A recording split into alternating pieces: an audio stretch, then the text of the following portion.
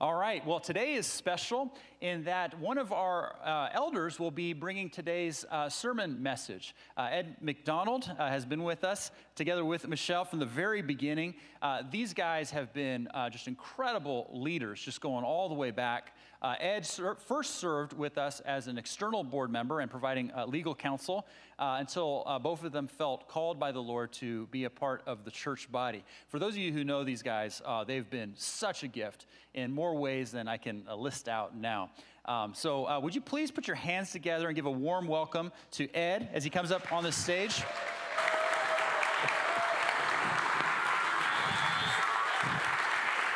This will be Ed's first sermon, so we're really excited about what the Lord's placed on his heart and for you to hear it today. What I'm going to do is pray and then read the sermon text, and then I'll hand things over to Ed. Father, thank you so much for the gift of Ed and Michelle. Their gift has just been manifold to so many of us in church in more ways than we can even count. And so we just say thank you for them. Would you bless them and their family? And Father, would you please fill Ed with an extra measure of your Spirit, were that possible, as he teaches from your word today. And would you fill us each with your Spirit as we hear the words that you have for us through him. We pray this in Jesus' name. Amen. All right, scripture reading is from Psalm 130, and then I'll hand things over to Ed. Psalm 130 says, "Out of the depths I cry to you, Lord. Lord, hear my voice. Let your ears be attentive to my cry for mercy. If you, Lord, kept a record of sins, Lord, who could stand? But with you there's forgiveness, so that we can with reverence serve you. I wait for the Lord, my whole being waits, and in his word I put my hope. I wait for the Lord, more than watchmen wait in the morning, more than watchmen wait for the morning. Israel, put your hope in the Lord.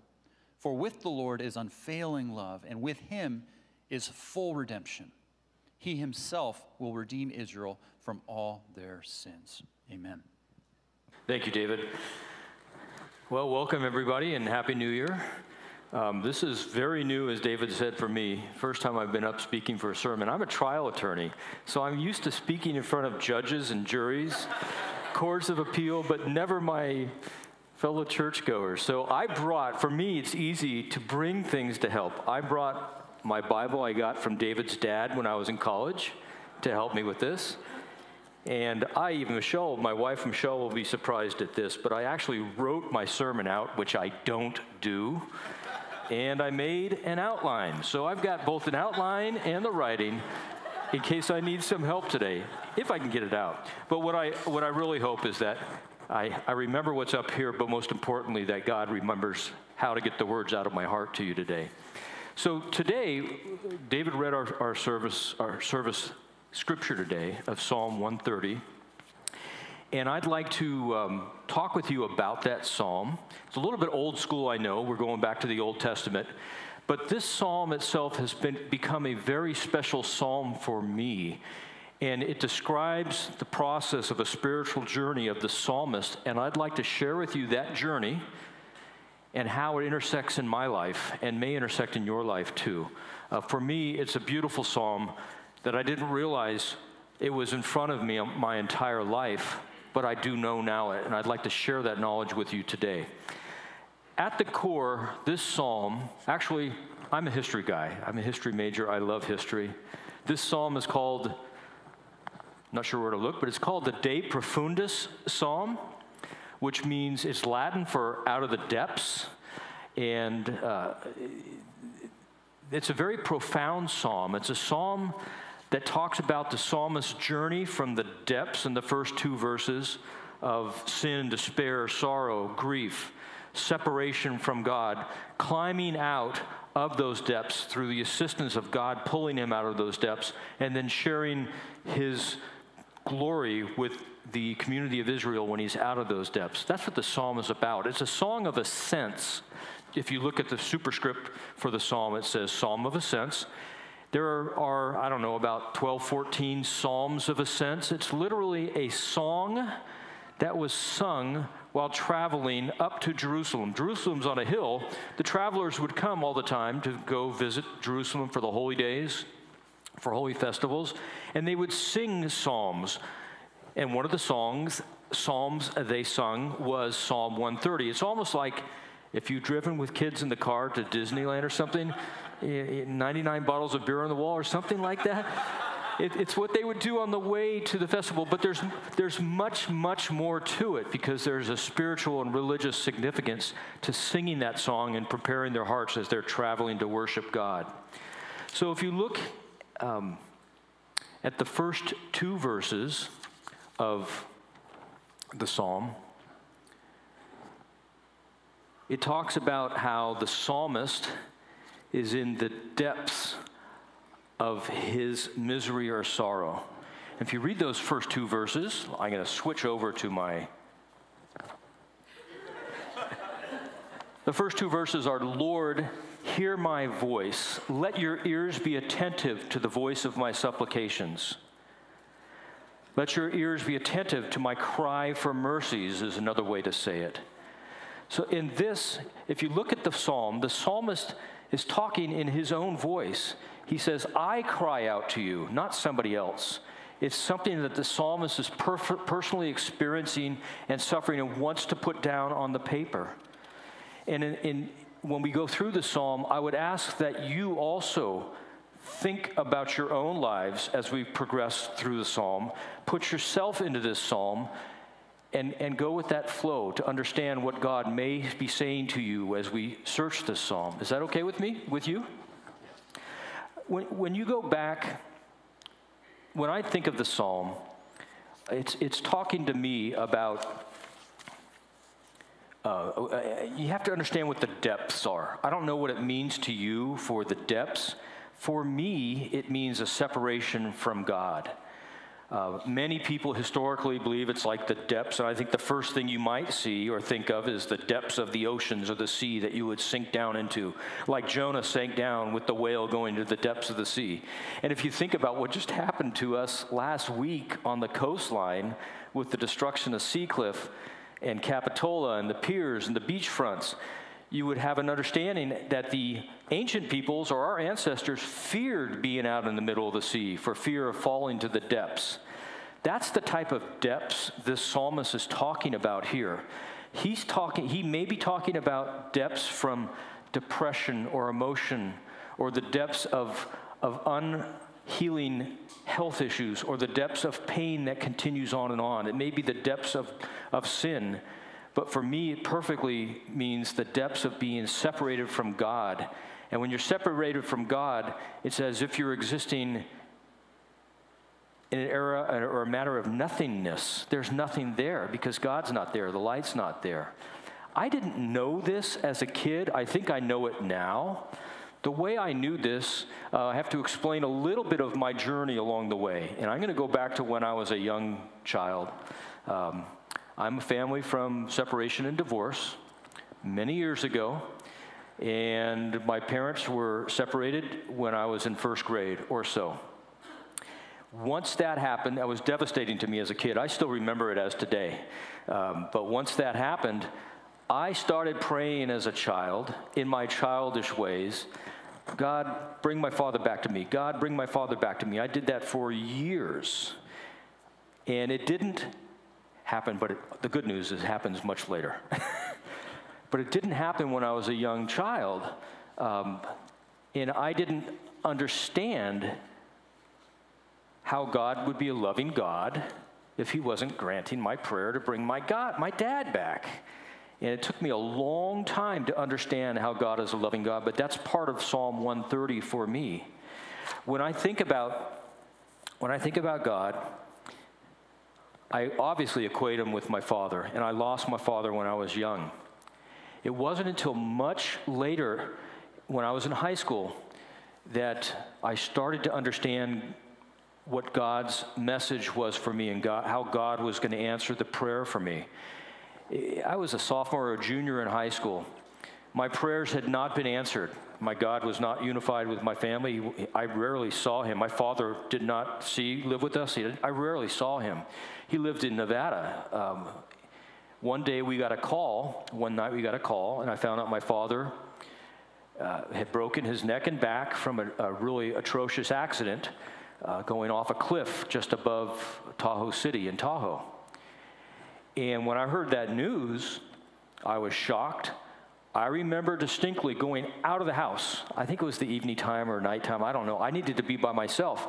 I started literally screaming at God and telling him, how could you kill my dad? How can you let him die before you've answered my prayer to bring him back into my life? And when I was doing that angry yelling, I realize now that was me crying from my depths of what I was suffering as a young kid.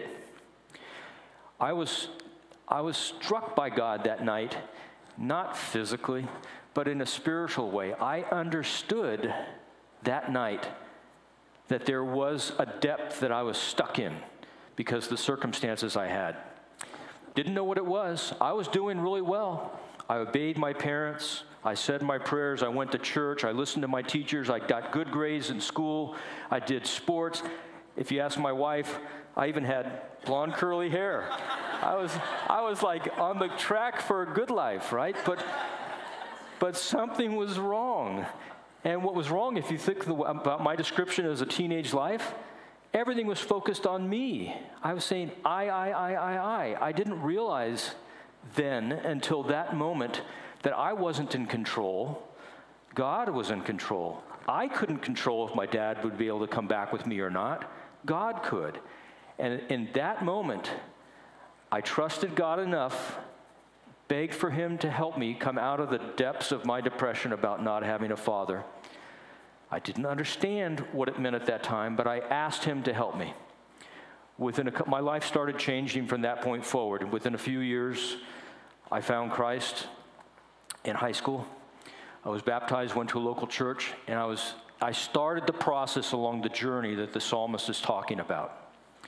But it took that type of event for me to understand what it meant to be in the depths. I don't know what your depths are today. I don't want to know what they are. I mean, that's between you, personally you and God.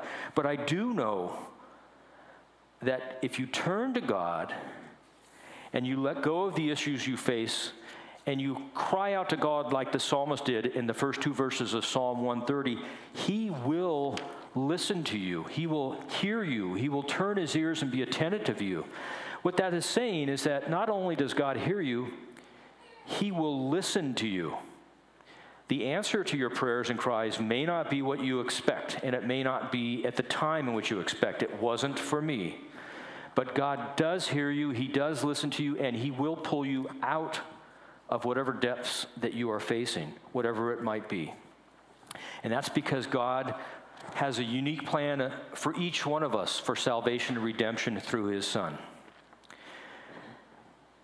I'm going beyond my scripts of my slides, but that's okay. I was going to go on to the next step with God mercifully forgives, and that's in verses 3 and 4, which says, if you, Lord, should mark iniquities, O Lord, who could stand? But there is forgiveness with you, that you might be feared. These two verses are talking about God's merciful forgiveness. After he's taken you out of the depths, he will forgive you, and he will. And the psalmist says it that way. He doesn't say God will someday forgive you. It may happen. He says it in a very affirmative tense, saying God forgives. There is forgiveness with you, God, that you may be feared. The first part of that verse, marking iniquities of sins, I don't know what that means to you. Many people think it's just like keeping a record of sins. That kind of what it means for me. I had to do a little research on this. Actually, marking a record of sins, God keeps an eye on sins. He watches on the sins, but he's there to forgive you. It's not like Santa who makes the list of naughty and nice, right? And then that list is going to be looked at the end of time, at the end of days. God knows what's happening in your lives, but he wants to and will forgive you when you reach out to him.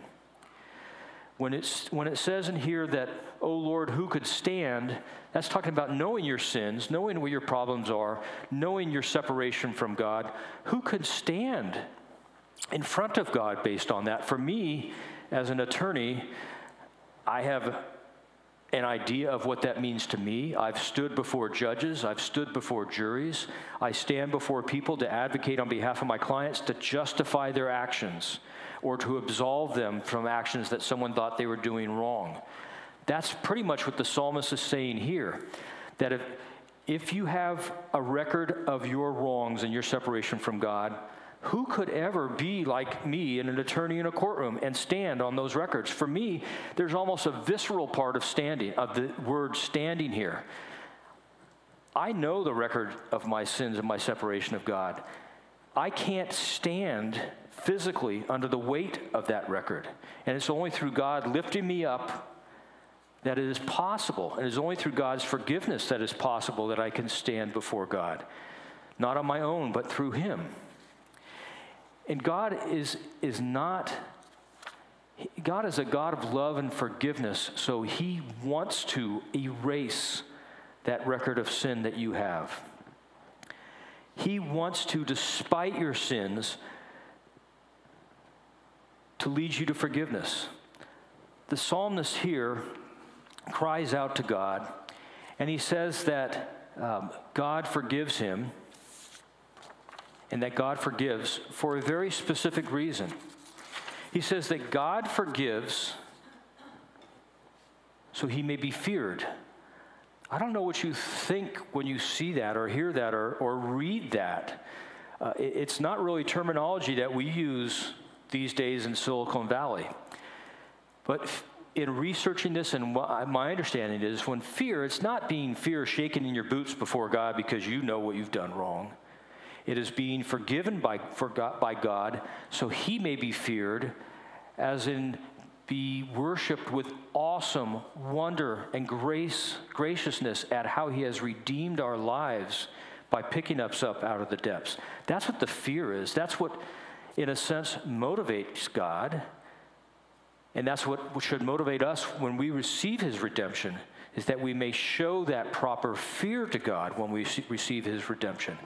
That's why it happens. Tim Keller says that when God forgives us and pulls us out of the depths, what happens is it empowers us, God empowers us to live a life in respectful surrender and to God's sovereignty over our life. And I have found, as my life has gone on, that's what I'm to do, and that's what I'm trying to do. And it is a journey. It is each step of the day, surrendering respectfully to God and surrendering to His sovereignty, taking the I out of my thoughts and putting in the thoughts of God. The next section on the verses for the psalm is verses 5 and 6. And that talks about expectantly waiting on God. And if you look at that verse, it says, My soul waits for the Lord more than those who watch for the morning. Yes, more than those who watch for the morning. That's another phraseology that we don't really hear much, right? What do you think? What does that mean to you? I mean, I really had to look this one up to find out what it means. I don't know why it was repeated. Why are they repeating, my soul is waiting for the morning? What I saw in my research was the watchmen here. They could be military watchmen guarding at night over the walled city, waiting for the morning to come, so they would be off of guard duty, but also that nothing bad would be happening. Or it could have been priests who were waiting for the morning sunrise, and they would begin their priestly duties at that point. For me, I relate more to the watchman. I've never been in the military. I don't know anything about that. But I do relate to the watchman waiting for the sun to rise. And the way I equate it is we're out somewhere waiting for the sun to rise, waiting for the dawn to go. We don't have a watch. It's dark. You have no idea what time it is. You know it's going to be several hours before the sun comes up, but you don't really know. But you know it's going to rise. And that's kind of somewhat what the psalmist is saying here, is that when you wait on God to answer your prayers, as he eventually did with my father, you wait expectantly and with hope, trusting that those prayers that you continue to raise to God will be answered by him in his way and in his timing. It's different for each of us. And it's definitely not what I expected when he answered my prayers. But this part of the psalm is asking you to trust in God and wait expectantly with hope that God hears you and will answer his prayers in his way and his timing. And when he answers those prayers,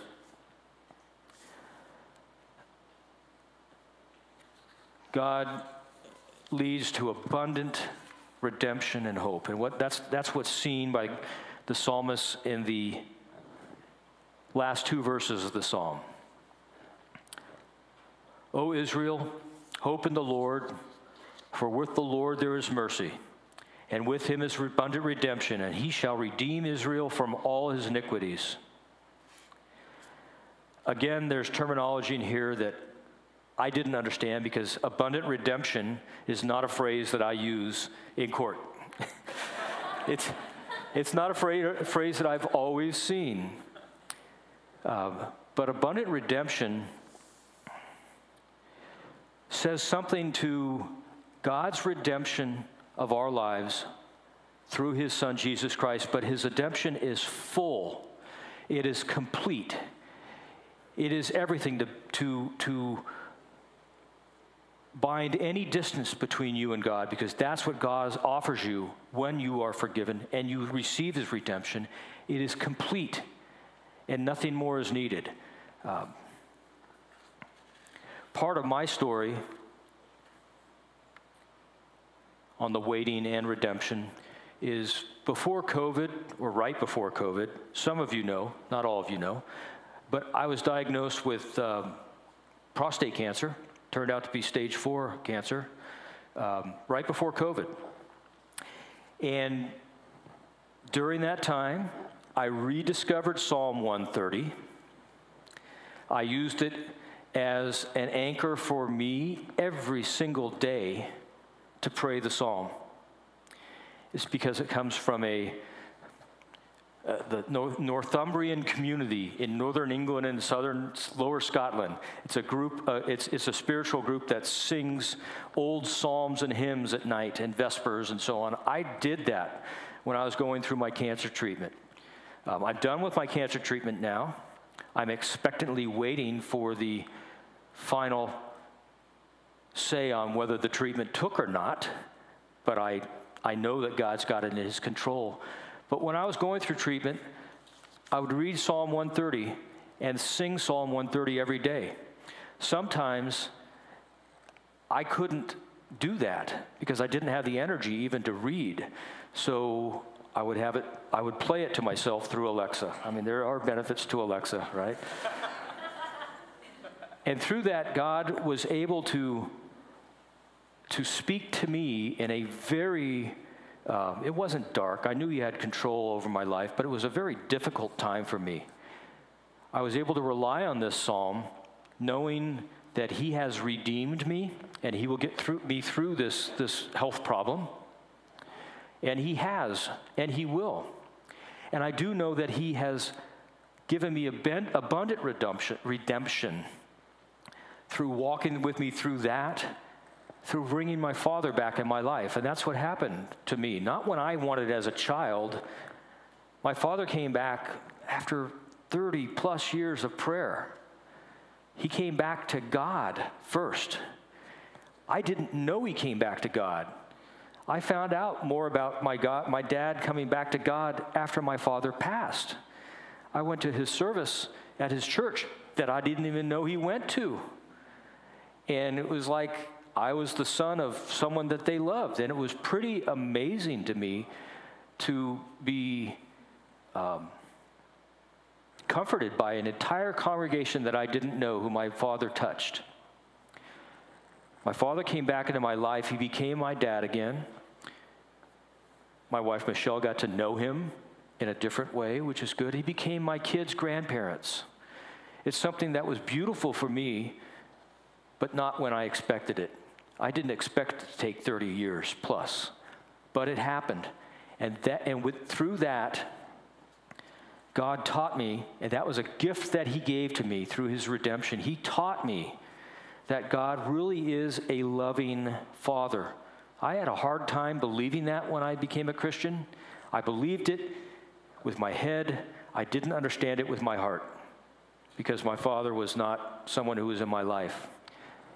Through the gift over time that God brought my father back into my life, I know God is a loving Father now. I don't have to take it on faith. I know for real that he is a loving Father.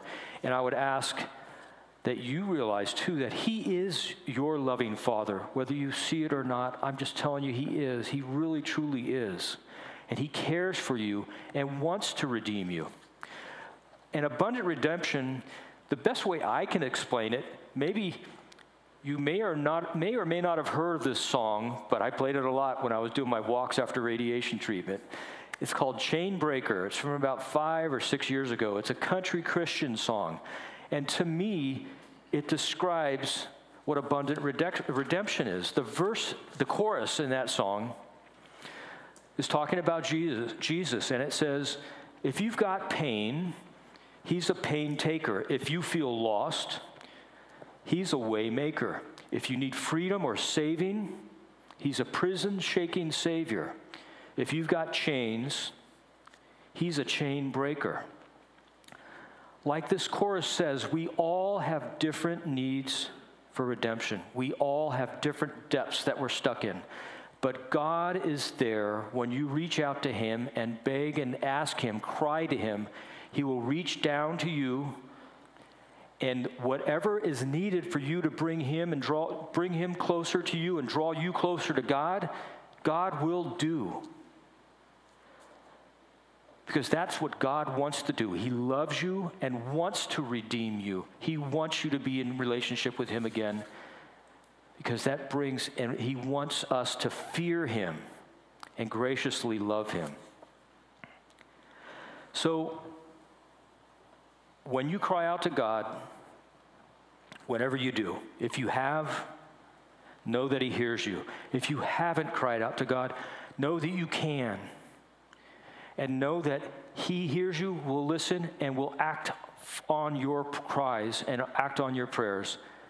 It may be many years longer than you expected, but I'm a testament, I think, to share with you to know that he is your loving Father, and he will hear you, and he will redeem you. So I ask, with the promise of Psalm 130, that we all bow our heads in this closing prayer. And I have a prayer for those who haven't started the journey out of the depths or who are just beginning that journey out of the depths. Whatever your depths may be, I pray that you find God, and please know that you can cry out to God. He will lift you out of the depths of whatever holds you away from God. And through the redemptive act of Jesus' death and resurrection, he will save you. I ask, if you feel led to pray these words, pray with me these words that are found in Psalm 51. Have mercy on me, O God, because of your unfailing love, because of your great compassion. Blot out the stain of my sins. Wash me clean from my guilt. Purify me from my sin. Oh, give me back my joy again. Let me rejoice. Create in me a clean heart, O God. Renew a right spirit within me. Do not banish me from your presence, and don't take your Holy Spirit from me, but restore me to the joy of your salvation. And for those of you who are a little bit farther on down the path of finding God, I ask that God please help us to remember times in our lives when you were present, your unseen hand protecting us and guiding us. And we call out to you where we are and ask you listen, that you reaffirm our faith our hope and trust in you. Help us to recommit ourselves to you this year, making the most important resolution of all, and that is placing Jesus first and foremost in our lives. In your Son's name we pray. Amen.